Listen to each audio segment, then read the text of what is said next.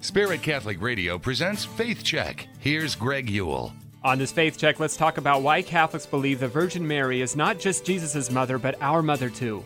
It was during the crucifixion in St. John 19 that our Lord looked down at Mary and the Apostle John at the foot of the cross and said to Mary, "Woman, behold your son," and to John, "Behold your mother."